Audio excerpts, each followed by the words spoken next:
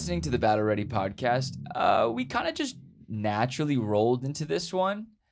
We walked in, we were talking, we had some tea. Austin's back from a few days of being bedridden. We're glad he survived. Brooke is in the studio here with us. The B, R-O-O-K. Well, Austin, not many people recover from typhoid fever, so we're glad you're here. Oh my goodness, that's so heavy. No, it's so crazy though, because we were talking and we were like, never would I have ever remembered like when my friends were last sick. But I kind of remember like the last time everyone was sick, because we always talk about like, oh, do you have COVID? Oh, were you sick? Oh, do you have to, do you have to quarantine? But anyways, this is an episode where we are talking about writing. We're talking about the new book you're in process of writing. We talk about hustle. We talk about rest. We talk about a lot of things. So we should just get right on in it. Before we start, there's a lot of things you can do to kind of be a part of the podcast. We release usually every Friday during the summers. It's summer hours. We kind of release once or twice a month, and we're getting back in September. You're almost done with your book, your new book. So hopefully, and we'll be more regular once come September, and I'm really excited. So check out this episode. We are really happy you are here. Why do you think Christians have become so obsessed with rest? Because Not even just Christians, just people in general. I think some of it is because most people hate their work. Because they think they think their work is meaningless, but actually it's their life that is meaningless. And their work is just an extension of their life. When your life is meaningful, it's strange. Even the most basic job feels meaningful. How do you find meaning in the meaningless or in the mundane? Is this what we should be doing? We should be recording this. We are recording it. Yeah, we are absolutely recording this. Yeah, we're already recording. We just didn't do an intro. That's sneaky. I'm going to file a petition complaint. So how do we find the meaningful in the mundane? I'm a huge part of it is knowing that your life has purpose, knowing what that purpose is, that your life has intention. And, so I look back on my life and I go, there was times I was working construction. I was working as a carpenter, I worked as a librarian, I dug ditches. And you could say that work, quote, isn't meaningful. Dug ditches like you were burying people? No, dug ditches like we were building buildings. Oh, okay. Okay. That would have been interesting, though. I just watched Blackbird on Apple TV. Yeah, It's very dark. Going to dark places, yeah. Dark place. And there were times where I came to a place where I thought, this isn't what I need to be doing in my life, and I just quit and went and did something else. I did that one time when I was working landscaping. Okay. And I remember thinking to myself, this is not what I'm supposed to be doing. And if you're not doing what you're supposed to be doing, I don't care how much you rest, you're always going to be exhausted. But I've worked a lot of jobs where I go, this job isn't my intention. It's not my purpose in life, but it is actually creating the economic base for me to do the things I feel called to do. And so sometimes you work really hard so that you can also finance the things you want to build. Yeah. And that actually has real meaning when your life has something that you're trying to build. Then you're investing in yourself. Interesting. Yeah. Yeah, I think it's interesting that, one, we shouldn't ignore the fact that, quote, the rest movement in Christianity is happening at the same time where the I'm not going back to work movement in non-Christianity. Because a lot of times we think that what we're doing is spiritual and it's disconnected from what's going on in culture. And we need to realize we've just added Bible verses to a psychological phenomenon in American society. It's interesting. Or a global Western society. Right. Where people just don't want to go back to work. They, and so now you have this dynamic where during the pandemic, we were told not to go to work. We were told not to leave our houses. At first, we protested. But if you look at even psychological experimentation, what we felt was stolen from us, we've now become complacent, compliant. Now we want that. And so at first we were, going, wait a minute, what do you mean I can't go to work? What do you mean I can't go outside? What do you mean I have to stay at home? What do you mean that I can't do anything? And now we've actually been conditioned to want that. Now we're sort of, wait a minute, what do you mean I have to go back to work? What do you mean I have to have a job? What do you mean you're not going to pay my bills? What do you mean I have to leave the house? And we've actually had a huge psychological shift in our culture. Yeah. And so we need to at least be aware that what Christian leaders are saying is not disconnected from what's happening in secular society. We're just adding a biblical framework for it. So But that's not bad.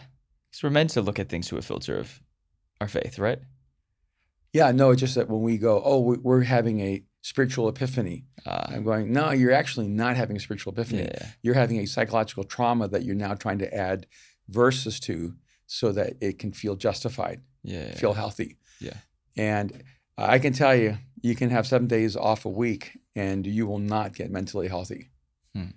And in fact, that's one of the things, to me, the pandemic proved.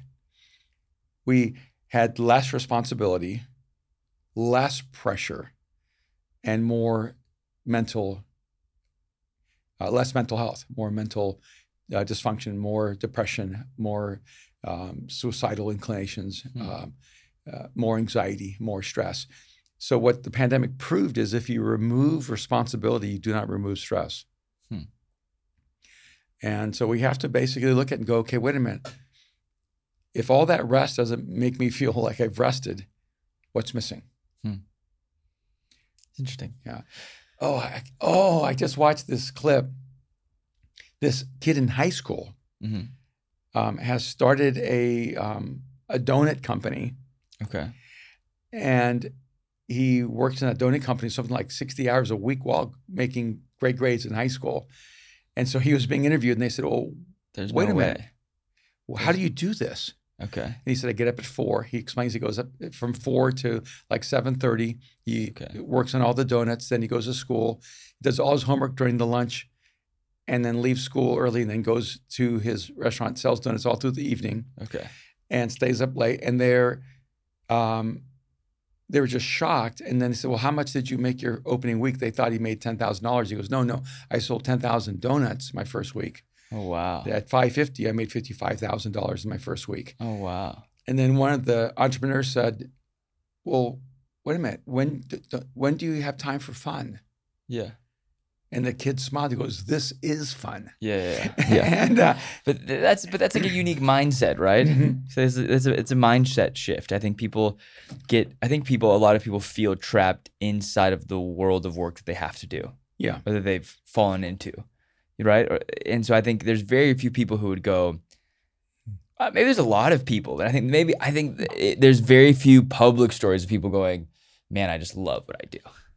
Man, I get to work 100 hours a week and this is just the best thing ever. People are demanding more time I get it. They want a better work-life balance. That's what I keep hearing from friends. I need a better work-life balance. And I'm like, you work for a huge corporate company. That isn't going to happen. And but then it's the juxtaposition of if you work for a big corporate company, it's probably not going to happen. And if you start a company, it's definitely not going to happen because you will have no work and you'll have no life if you don't work really hard to build the business. Right. Yeah. Let me be clear. If you want to work less, don't start your own business. Right. Yeah. It's I didn't think that's what you were saying. I'm saying I think it's ironic that we're kind of in this. It feels like we're regrowing the middle class again. Yeah, because we don't have a middle class anymore. Yeah. And we've been moving toward economic bipolarization for the last 4 decades, where the middle class is gone, and now you have the poor and the rich. Right. People are getting poor and they're getting richer. And no, what I'm saying is that there's an illusion that says I work for someone else, and that's why I hate my life. If I could just work for myself, then I would have more free time. And the reality is, no. If you work for yourself, you're going to have, quote, 100% free time, and that free time will be used for working.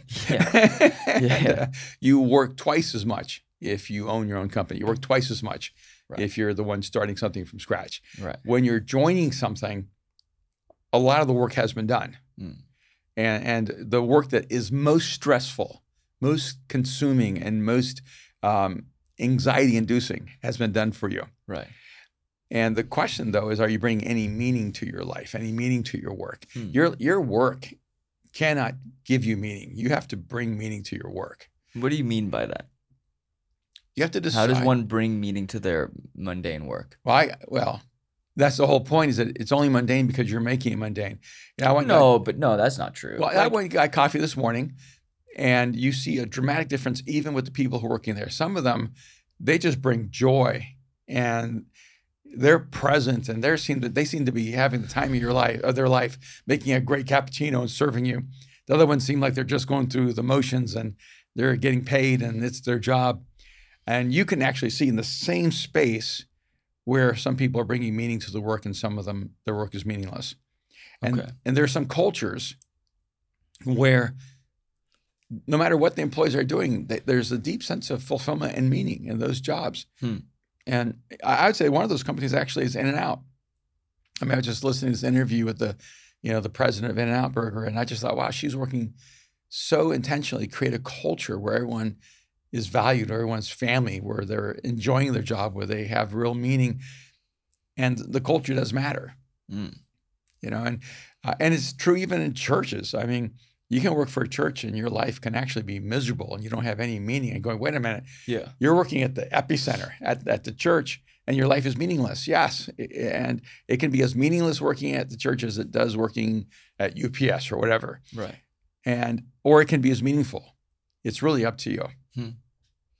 I've experienced both. Okay. I've had times in my life where I wonder if what I'm doing actually matters, if it has any meaning, but it's really something going on inside of me. Yeah. That's amazing. But where do you want to go from here? I go, speaking of work. Yeah, what are you doing for work lately? What am I doing for work lately?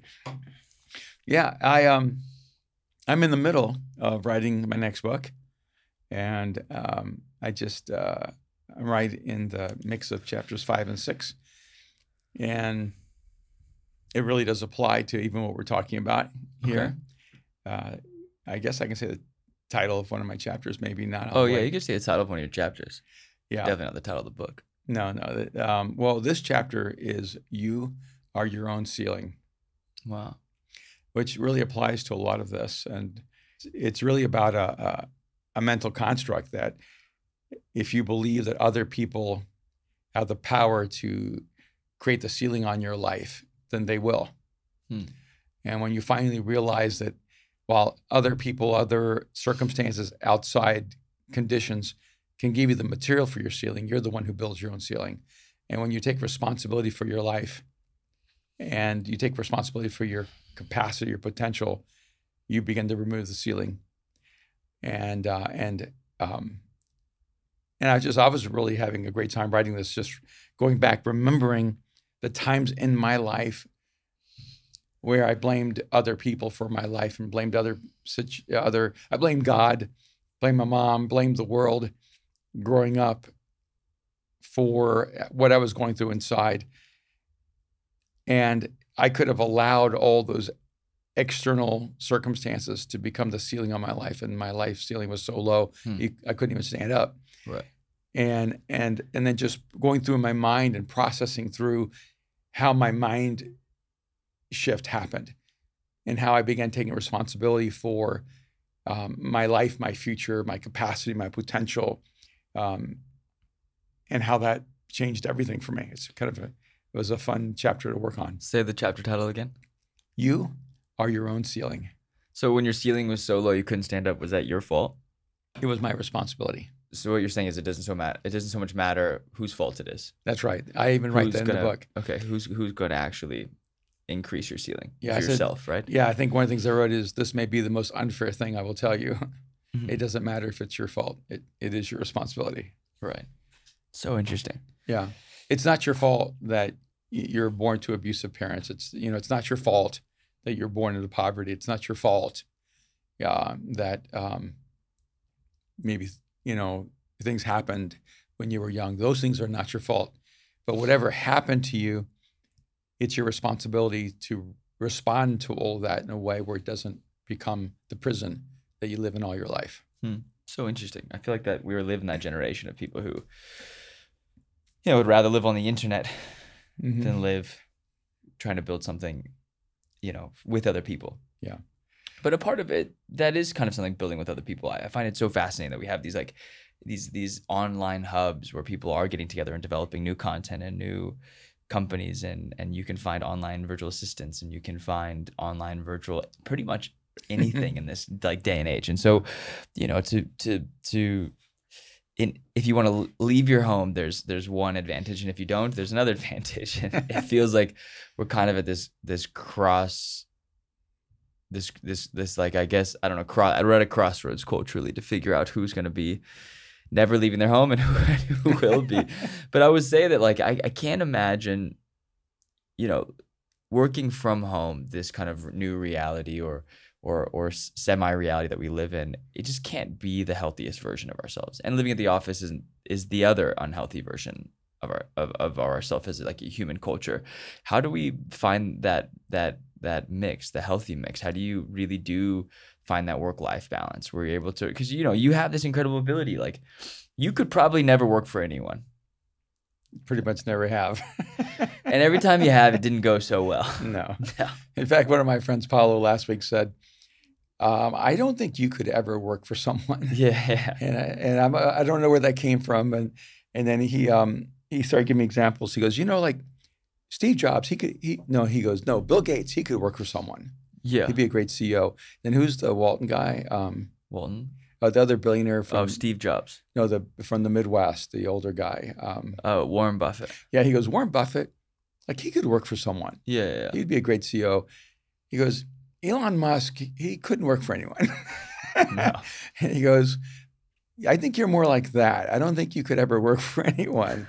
And I don't know if it was a compliment or it was, an insult, and I said, no, I have worked for people.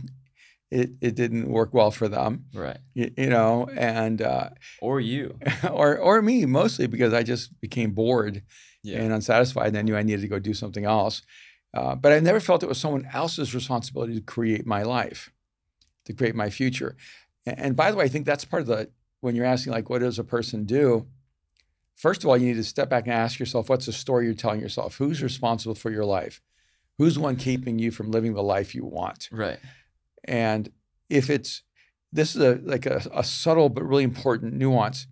If you think it's big business that's keeping you from living the life you want, then you're going to actually give government more power because governments, the Godzilla, and only Godzilla can kill King Kong, or it's King Kong, only one can kill Godzilla. That metaphor makes so much sense. It's a good metaphor because in the last lousy movie, they actually befriended King Kong to kill Godzilla. But the whole point is that you'll actually relinquish your power to whoever you think can solve the problem, rather than taking your power and going, whatever's happening in government, whatever's happening economic, whatever's happening in the world around me, I'm still going to use everything I have to create the life that I imagine, the life that I want to live. And the more you take responsibility, the more you actually take your power. The more you abdicate responsibility, the more you actually abdicate your power. And so if you feel powerless, it's because you have abdicated responsibility. Yeah.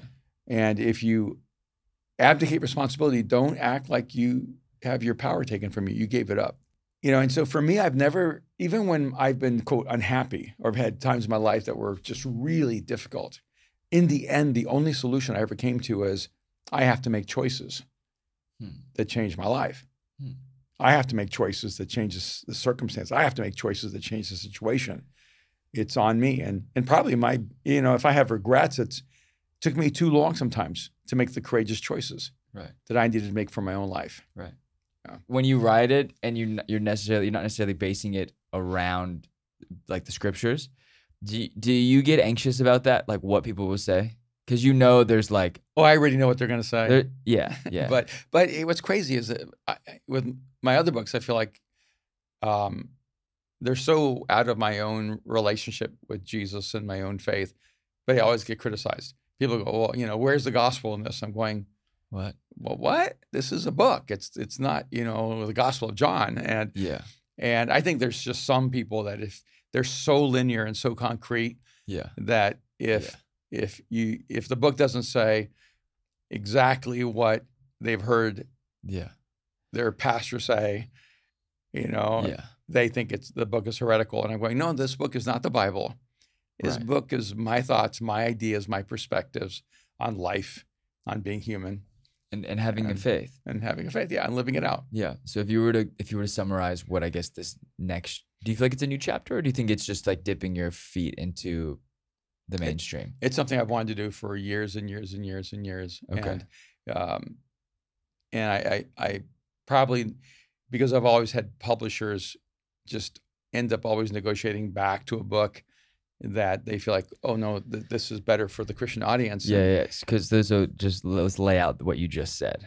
what you don't realize for every person who's like, it needs more Jesus in the book or it needs more scripture in the book, is that publishers put the Bible in it so that they manipulate you as a buyer, as a reader, going, if there's more Bible in it, they'll buy it because they're Christians, and Christians just buy things with the scriptures in it, which is really bad. I really, and you have always, is that bad to say? No, I think it's just real. It's real, right? Yeah. Confirm or deny what I just said is true. It's not just Bible. It's just, you have to say the things that people already believe so that they'll buy the book. Yeah. You have to say a few things to make sure that when they read it, they believe it, or you'll consider you a heretic, or they won't.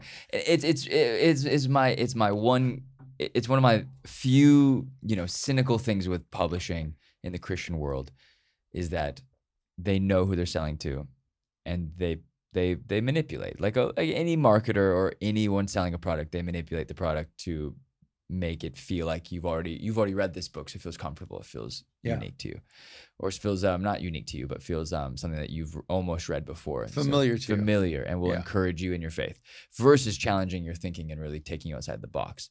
So and that's been a struggle of yours, right? Yeah. So all the ideas that are really more pressing borders and pushing thought, they just have never made it across the table to finally getting published. Because why? Well, because publishers have a job, and their job is to sell books, right? And so every book I write is a book I want to write. Okay. I just haven't written the books that I also want to write that they don't want to publish. But the great thing is except for Wide Awake. No, I did that exactly how they wanted to do it. Right. Exactly what I'm saying. Yeah. You didn't want to write that one. I wanted to write it, and then they said, no, we need to put a lot of Bible verse in it. So I just started dumping all these Bible stories in it with all the texts. And I'm just going to tell the story the way it really is. And I was so frustrated, I just dumped Bible in it everywhere. And I felt it was the clunkiest thing I've ever done in my life. I didn't refine it. I didn't go through my own personal editing process. I just sent it. And I got a response. This is what we've been looking for. Huh. This is what we've been asking you for all these years. Huh. And I actually sent to them thinking they're going to say, this is not going to work. This is not, what we need. And they were so happy. And so I went ahead. So how do you not give up in those moments where you're frustrated? Well, I relented because, you don't want to be so arrogant that you can't listen. So I thought to myself, maybe I'm just 100% wrong. Mm-hmm. Maybe I need to stop trying to write things that feel more like literature, and just let this book come out there that feels like an expanded Bible study. But what made you think you were 100% wrong, not like 20% wrong? Well, because I'd written all these other books that I felt like were really unique, and they would almost never sell in the red states and only sell in the blue states. The Christian bookstores would not carry my books. It's interesting. The Baptist bookstore, Lifeway, who would not carry my books. Does Lifeway still exist? No, they don't anymore, I think. But I'm still writing. And I'm trying to be a positive podcast today. I'm just saying that they kept trying to figure out how to they take my message and get it accepted in mainstream Christianity. And I just kept telling them, I don't think I can write something that will be accepted in mainstream Christianity. I'm trying to work with you. So Wide Awake, even though I thought it had some of those interesting, it has a beautiful process. And so my publisher was just trying to find the way to break that barrier. Yeah. And so they thought Wide Awake would be it. And it was ironically my lowest selling book. Interesting. And so what ended up happening was, the people who read me wasn't written in the style that they were used to. That was a more, poetic, literature-based approach toward writing, and then the mainstream, more conservative Christians were not going to read my books anyway. Right. So no matter how much I wrote it in that genre, it just wasn't going to be a breakthrough. Yeah. And so I think some of it is part of the writing process is learning to find your voice, and believing that your voice will find its right audience. And I accepted a long time ago that my voice wasn't really a general market voice. It isn't the voice that's going to sell maybe to 40 million people or something like that. Mm. But my voice is a very niche voice, and there are people who desperately need me to write and bring clarity to their own thoughts and ideas and internal narrative. Right. And I love doing that. So what inspired you to take this next? So you talked about having a book that is more widely available for people in every space, in the business market, Mhm. and in, you know, and also a part of, you know, bringing something a new tone to your already Mhm. like super committed, you know, reading audience that you have now. Mhm. Do you feel excited about the new venture? Do you feel, is it intimidating at all? Is it frustrating at times? And like how has that process been? Because you're 5 chapters in. Yeah. What's intimidating Yeah. was writing the genius of Jesus, Okay. because I'm writing about Jesus. Okay. That was terrifying. Yeah. To write anything about Jesus and getting that wrong is just, for me, really terrifying. Right. Because I have such a deep love and reverence for the person of Jesus, and I would never want to paint a picture of Jesus that wasn't honoring and appropriate and accurate. So that was, for me, really intimidating. Okay. So And talk about this one. this one isn't intimidating. This one is, I'm just telling you what I've learned in Yeah. 64 years. Yeah. You know, I feel like I'm Mark Twain right now. Okay. You know, and just going, yeah, let me tell you what happened when I tried to cross that river. And let me tell you what I learned when I tried to walk without shoes for 5 miles. Or it's really a practical wisdom book. Okay. And I'm having a lot of fun. And it's actually answering the number one question I get Yeah. everywhere I speak. That's what actually motivated this book. Every interview I do, someone says to me, what would you say to your 25-year-old self? Or what would you say to your 21-year-old self? Right. And that question started irritating me so much Yeah. because I thought, does no one realize Yeah. that everyone asks the same question? So I thought, why not write a book answering that question? Right. This book is about what I would tell my 21, my 25-year-old self. But the reality is that your 21-year-old self wouldn't have even listened to you. Like people ask, I think it's one of the worst questions that anyone can ever ask. You know, I've asked it to myself forever, but it's like, no, 22-year-old Aaron knew everything in the world, and it doesn't. You got a 2,000-year-old person couldn't tell me what to do. It doesn't matter. It's like, can you adopt humility and teachability early on? Mm-hmm. The earlier you can figure out you don't know anything, it seems like that's where you're most successful, right? Yeah. So the book does not have a preachy tone. Okay. Because you can't preach to a 25-year-old that he completely turns you off. Right. It's more reflective, right? Going, this Yeah. is a guide backwards. Yeah. into the Or how to accelerate your life forward. Okay. Because these are the things that if I had picked up just a little bit earlier, I would have been able to move my life forward faster in the direction I wanted to go. Okay. And so these are, what do you call it? Cheat codes. Okay. Oh, that's what I should Life just call. hacks. Oh, dang. That's what I just should call it. Life hacks. No, it's definitely. I'm sure there's a zillion books called life hacks. Or cheat that are codes all is like equally as bad. bad. There's a big book called Cheat Codes, isn't it? No, or Life Hacks? I don't know. Anyways, okay. Sorry, keep going. No, I like the title of your book. We're not saying it on this podcast, but I actually really like the title. But, you know, the writing process is a really kind of interesting process when you talk about rest. Yeah. Because when you're writing, you don't rest. Right. Because you write in your head. You do not write with a pen. You do not write with a computer. You do not write with your fingers. You write with your brain. Yeah. And your brain, once you're in that writing mode, never stops. And in fact, if anything, while you're asleep, your brain is writing the next chapter for you, doing a lot of work. It's running ahead of you, preparing you for the next day, which I love. Yeah. But it's also super energizing when I start writing and then I see a sentence that I go, oh wow, that.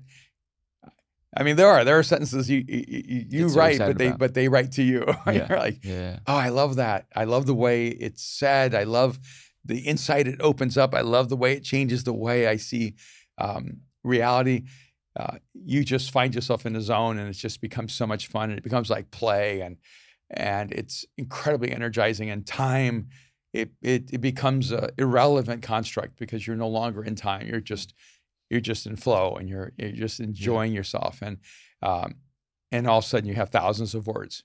That's amazing. But there's also the other side of it where you have not thousands of words, not hundreds of words, not tens of words. You just have word. Yeah. And, What do you do on the days you can't write? well, I count sitting looking at the screen as writing time, Okay. where you're not. Yeah. Or then I just get up and I go. I get on, the electric bike and I take off. Or Yeah. I just will. No, but that's not what I'm asking. I'm asking, how do you get yourself to write? Yeah, what you do is you disconnect your brain from Okay. the writing process. Okay. Because usually what happens when you can't write is you don't like your next thought. And so there's a couple of ways to break through that. I don't really believe that there's what's that phrase, writer's block. Okay. I don't believe in writer's block. I think what happens is that you're not blocked, you're unimpressed with your own idea. Okay. And so what I do if I have quote writer's block is I just write bad. And I always tell people, look, to be a good writer, you have to be willing to be a bad writer. And you can't edit yourself. You just have to have the free flow of thought. And so I just think to myself, okay, right now all I have is bad writing. But I got to get that bad writing out so I can get to the good writing. And so I'll either just push my way through by writing badly, So interesting. or I'll turn it off and go do something else that takes my mind completely off of it, which allows I think my subconscious to begin to solve the problems that my conscious mind cannot solve. And then when I come back at it again, it feels I got some help from Right. somewhere in the deep recesses of the universe of my mind. So A interesting. part of me said, hey, I think I know how to solve this problem. I think I know how to say this. Yeah. Yeah. I love that. Yeah. And what it does too is it allows you to access parts of your own mind that would have been left untapped if you were not fighting through the block. What's And the longest you've gone? What was the most difficult book to write? wow, it's interesting. I don't know what the most difficult book. Was it Genius of Jesus? Because you were so That would have to have been the most difficult book I've ever written. I wrote it during the pandemic. I didn't feel like I could write it. okay. I gave up 3 times, Okay. and I was nervous about writing about Jesus. Yeah. Yeah. That one affected me Yeah. the most. I think in that way. What when does this book come out? Do you know? I have no idea. No idea. Soon? No, not No. soon, huh? It takes them a year. My deadline is September 1. So everybody who's listening, September 1 this year. yeah, throw out a prayer for me because I got 2 weeks to finish this book. Okay. And then You're pretty close though. I'm getting there. Okay. And Okay. I'll hit the deadline. Okay. I have a very love-hate relationship with deadlines. I actually love deadlines. They create the crisis I need. And yeah, there are some pretty brilliant writers who basically say that writers need procrastination to be Interesting. great. Interesting. That the process of procrastination is a part of the mental construct of getting yourself to that creative space. And so I think the pressure cooker of a deadline is something I need. Other people may not need it. Yeah. Like you've said to me, hey, Dad, why don't you just write even when you don't have a contract? Yeah. I find that almost impossible. Like, So interesting. yeah, I But that isn't the reality for most people. But you used to, at some point in your career, you used to write before you had contract. No, not really. Yeah, for sure you did. Yeah, that one book that you lost on that computer that crashed, like 25 years ago. Remember? I don't remember. Where you were writing a page of fiction and a page of nonfiction. Oh, it's so true. I Yeah, you used forgot to write about all the that. time. That was a really great book. Dang. I know. I know. What I did is the page on the left was written as fiction. No, it's nonfiction. The page on the right was written as fiction. Okay. And so on the left, I wrote the thinking, the logical process for this idea. On the right, I was writing a novel with characters that lived out what I was writing on the left side. and I had gone pretty far. It was a very complex and book that in a genre and a style that has never been created in the world. So I thought it was pretty cool. So you can't write without a contract. I find that hard to believe. Well, in the practical level, Okay. economically, I was always a writer first Right. because it's what paid for our lives. It's my career. Yeah. It's not so much I can't write without a contract, is that we couldn't eat without an income. And so the contract was the promise that we could pay the mortgage, that we could we could buy meals for you guys Right. as kids. Yeah. And so thank you. there was a practical aspect where I saw writing as my job. Yeah. It was my career. It was my Yeah. work. Yeah. Yeah. Amazing. All right. Is there anything else we should talk about? Brooke, you got any questions?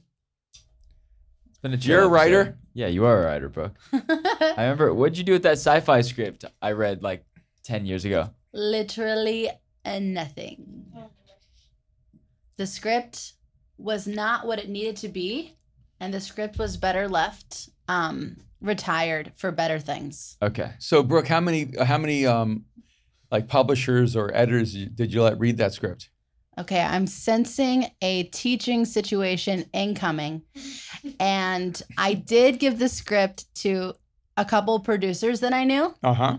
And I had great conversations about it. I made edits on it, but I think in its essence, it was for a market that became oversaturated and it just wasn't going to go for it, like the central premise.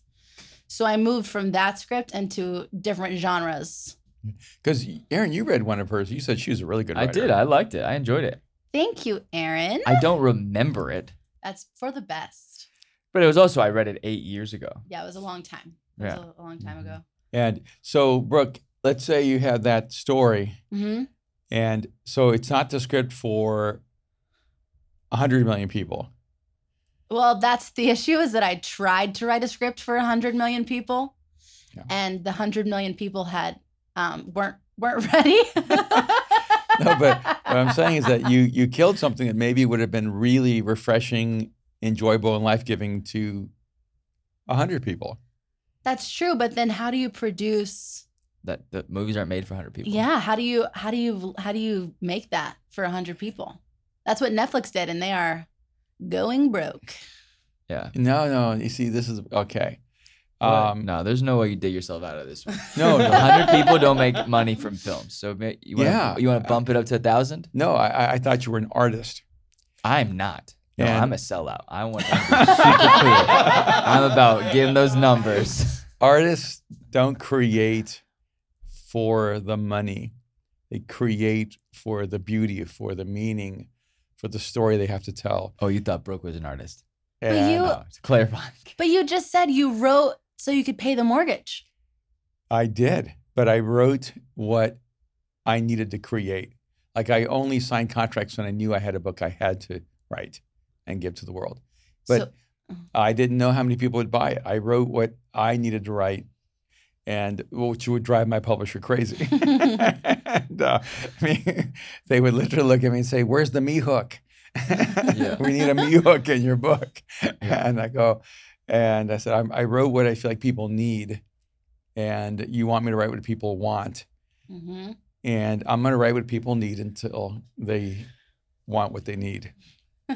And my whole point, Brooke, is like, I think it's Paul Young, I think it's his name, who wrote The Shack. And I got to meet him years ago and Yeah. develop a relationship. And he was talking about how William Young, sorry. is it? He does. It's not Paul. No, it says William P. Young. He wrote The William Shack. Paul Young. Yeah. Oh, there it is. His street's name is Paul, but on the shelf's name is William. Sorry, keep going. No, is the P a Paul? On the original books, it was W.M. Paul Young. Oh, so I was right. Oh, yes. Okay, maybe Yeah, it's it's a little confusing because when you actually get his Google, it's Yeah. William P, and when you see the look of the book, it's WMP. Yeah, I knew that, Brooke, because I know Paul.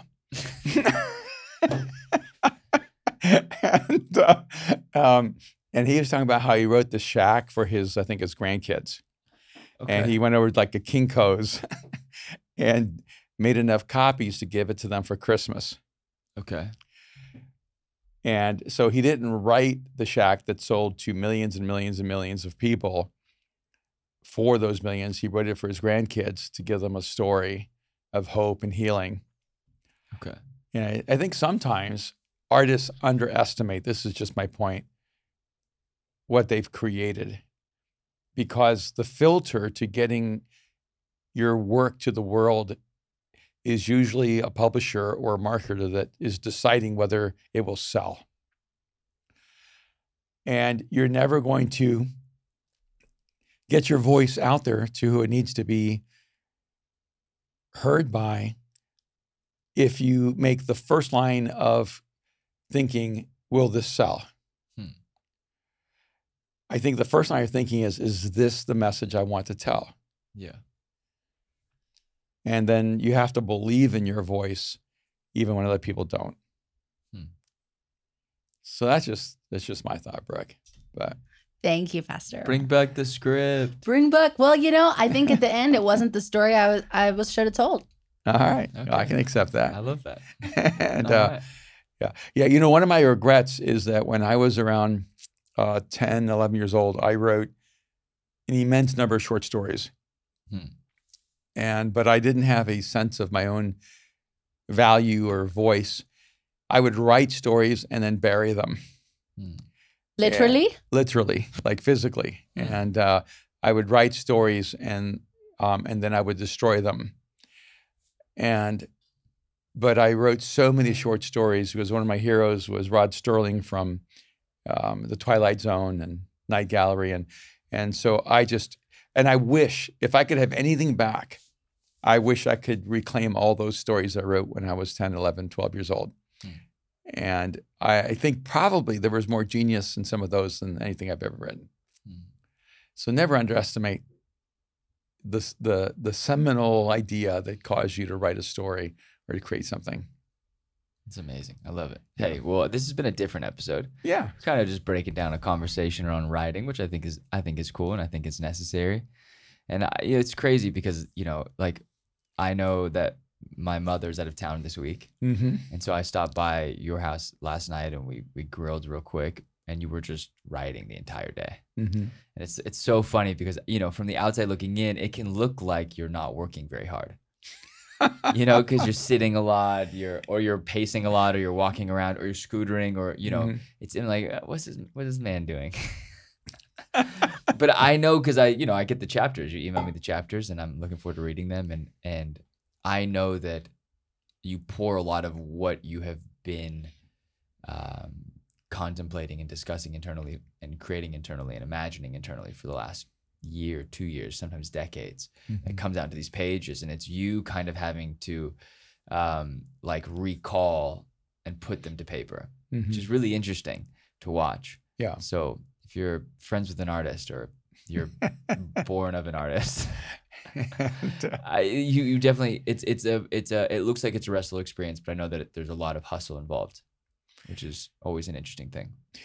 Yeah, and I think that's a part of it too, is that we just have to realize that everything that is created in the world that has value, someone lost sleep, someone lost free time, someone lost energy, and made a contribution, a sacrifice to create something.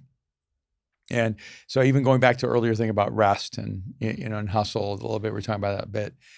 I hope that you get all the rest you need to be healthy, but I hope there's something inside of you that when you wake up in the morning, you have to do, like something that drives you, something that gives you life, and yeah, even consumes you. And maybe a part of the challenge of this is that everyone's trying to figure out how to get healthy, and I just want to be most alive. And I think that when you're most alive, you don't lose your quirkiness. There's still things about you that are imperfect, and it's almost as if We want our life to be still water. We want no ripples. We want to be able to see clearly through. But I want to be like a rapid. Yeah. You know, I want to have motion and move forward and have power and strength and direction and intention. And when you're looking at the rapids, they're like furious on the surface, but when you go deep, there's a stillness there. Yeah. I want to have a stillness in the depth of my soul, and I want to have a hustle that is consumed to create something beautiful and meaningful with my life. Yeah. Well, I love it. So, find some rest, but then get rowdy afterwards. Thank you guys for listening to this podcast. If you're listening, we want you to rate and review this podcast. We want to thank you guys for being a part of it. We also want you to be a part of letting other people know that this thing exists. So if you don't mind, go to Spotify and go to Apple Podcasts and rate and review this wherever you guys listen to podcasts. We're so grateful. We're also on YouTube. So if you want to look at us, we're on YouTube. And Check by us the out. way, You can hit subscribe on the YouTube channel. Oh. And by the way, what? yeah, if you want to learn more about writing, pick up The Art of Communication. Yeah. And it's as effective for communicating through words and as that are spoken and words that are written. Yeah. And this month, I'm just going to say, it's my birthday. Yeah, it's your birthday. We're gonna do a little special for Art of Communication, right? Yeah. Yeah.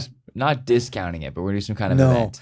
No, if I just decided last minute Yeah. that anyone who buys The Art of Communication by August 31, my birthday's on the 28th, Yeah. I'm going to do a special thing for all of them in September. Mhm. And so we'll decide what that looks like. It'll be some kind of live thing on Zoom. Yeah. And so I just want to encourage you guys, if you've been thinking about doing it, this is a great time to do it right now. My birthday gift to me is to Get this message out. get this message out and spend time with those who dive in with us. And if you don't know what the Art of Communication is, it's a 15-hour masterclass course on communication. The Mhm. first 5 to 7 hours are you really breaking down kind of the ideology and the I guess the communication theory of what the tools Philosophy, you kind yeah. of need, and then we go into like a toolkit of the toolbox of your communication style and all the things you need to do. And then we have another like 10 hours of Q&A and Mhm. conversation, and you kind of did a live participation side of that, and that's uploaded and everyone gets access to it. So go and check it out, artofcommunication.org. Theartofcommunication.org with the THE. All right. Love you guys. We will see you soon. All right. Have a great week.